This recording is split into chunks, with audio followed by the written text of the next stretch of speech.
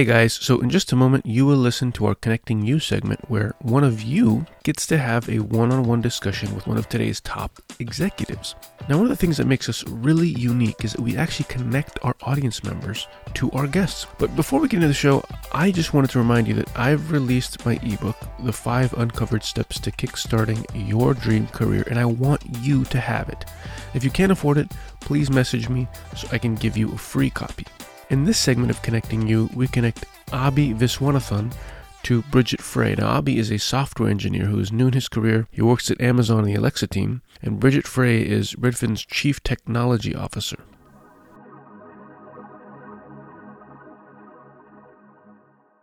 My name is Abi. I'm a software engineer at Amazon. I've been there for around 4.5 years. I started my career in Alexa. So 2 years after it launched, I was responsible for the speech recognition platform, which allowed customers to speak in multiple languages, interact with multiple domains, etc. And recently, I'm in AWS. I work in Elasticache team, and we work on managed Redis clusters. So customers have Redis CAS instances that we manage and provision for them. That's awesome. Wow, you worked on a lot of different things in your 4 years there. That's great. Yeah, of course. Amazon's very fast moving. Yeah. Been in a lot of different things. You get a lot of different experiences for sure. That's awesome.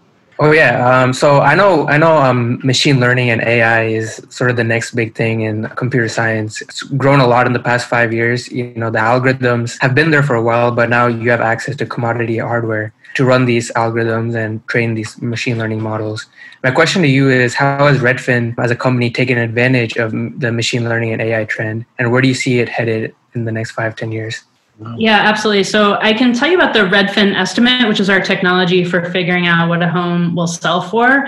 And it was an idea that we had for many, many years, but we decided to delay building it for a while, in part because we didn't feel like machine learning infrastructure was ready for the kind of power that we thought we would need at a reasonable cost to be able to get accurate enough. We are a real estate company. We have real estate agents who are backed by technology. And so that price has to be pretty darn close to be credible. But a couple of years ago, we realized that we use AWS. So we realized with some of the advances that were there that we'd be able to finally create the most accurate online home value estimate. And in fact, the Redfin estimate today is more than twice as likely to be within 3% of the final sale price. So it's the most accurate estimate that's out there. And we were able to do that using these new technologies that are there. And because we're in the cloud with AWS, we get to take advantage of all of the innovation that's coming out there as well. So it's a whole new age for machine learning. My next question, it's sort of within the machine learning. I work in speech recognition. So voice assistants and interacting with companies using conversational interfaces have been very popular. Where do you see how does your company integrate voice into its technology portfolio? And do you see voice as becoming pervasive? With you had the website and now you have mobile, and I guess voice is the next natural evolution. How do you guys integrate with voice, or do you have a plan to do so? Yeah, so one of the cases we've been experimenting with over the last couple of years is how to help our real estate agents make use of the time when they're in the car. This is not something that we've gotten to a point where it's ready to be released, but we've been working on, what does a real estate agent want to do while they're in the car? Maybe they want to get information about the next tour that they're going to, or remind themselves of the people that they're meeting and what they're interested in. And can you use voice commands in the car so that the agent can safely get that information while they're headed to the next place? Our real estate agents spend a lot of time driving around. So I think for us, could voice make our real estate agents more efficient? That's something that's really interesting to us. Just to elaborate on that, where do you think voice is headed? What kind of plans do you have to further integrate voice in your kind of product? Yeah, I think another place that could be useful is in support. So when our customers need to get help from us, whether it's chatbots or a voice interface for getting help. So that would be another place where we could potentially use voice in our model. I remember during a conversation yesterday, Abi, you mentioned that you were kind of not sure if you wanted to stay the course with Amazon for a long time, if you're thinking about joining a startup or another company. Maybe, Bridget, if you could give him some pointers on how he should base his decision. Yeah, Abi, do you want to tell me a little more about what you're thinking, and then I can... Yeah. Yeah, so I've been at Amazon for almost 4.5 years. I've sort of, as I said, I worked in the speed recognition domain, and then I started working in AWS. And what I see in tech is that a lot of the bigger companies are sort of getting, I guess, bigger in the sense, you have the FANG, and the smaller companies, I guess, are getting bought out. I don't know your opinion, but I feel in the past years, maybe the startup environment has maybe become smaller.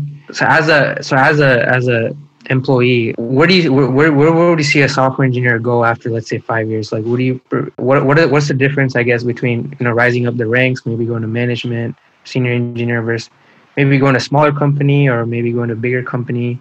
Like, what should you look for when you're evaluating sort of like where do you want to go? I've always doing your collecting experiences. I think a lot of people talk about it like a career ladder or some kind of path, but I think of it more like almost a video game where you have to go to different parts of the map and collect different experiences. So I think part of it is just kind of what experiences are you looking for, and then how can you mostly get that.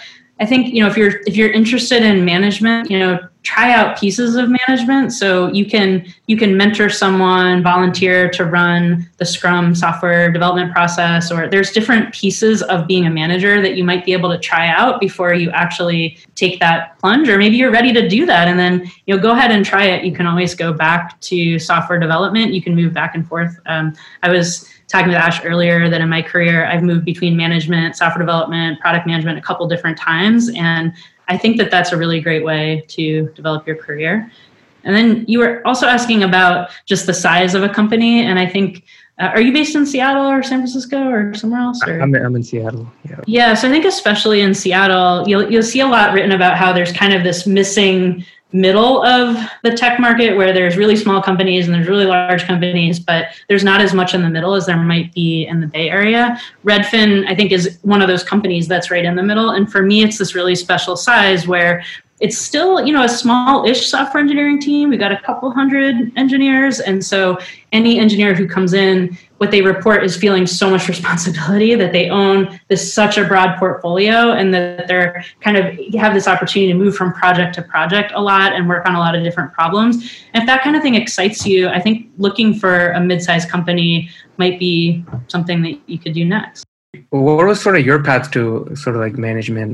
Did you start out as a software engineer, product manager? How did you go about your career? Yeah, so I started coding when I was 5, and so I started my career as a software developer and kind of imagined that was the path that I was going to be on. But about 2 years in, I had an opportunity to try management, and I debated it, and I was like, I don't know, maybe I should stay a software developer, but I eventually went for it. And it just gave me such a perspective on what it's like to do that role. And then I decided, no, I want to be a software developer. I want to get more technical. And I just, every time I changed roles, I got more empathy for what the other side was going through. And I think it really prepared me for an executive role ultimately, where maybe you have a little more perspective about what it's like to perform these different roles. Okay, great. So one question I had, I feel, in my opinion, I feel technology is changing a lot with the cloud. The way we deploy software, the way hardware. So hardware is sort of treated as code now. You have all this infrastructure as service. So in Crux, there's different technological trends that keep evolving over years. How do you sort of keep up to date with all the technology, and how do you stop sort of being obsolete? Yeah. So the first thing is I subscribe to CTO magazine. No, I'm just kidding. There's no CTO. So what there is, but no, in all seriousness, I do think reading a lot, being on Twitter, looking for sources of information and seeing what people get excited about is certain. Like you do kind of have to know what the trends are, but I think you also have to look at trends and say, oh, that's actually something people were talking about 15 years ago with another name. A lot of trends in technology are recycled. And so you have to have some ability to sort of synthesize that and say like, no, this is actually something really big, and make a call that, hey, maybe this is something that our team should be exploring.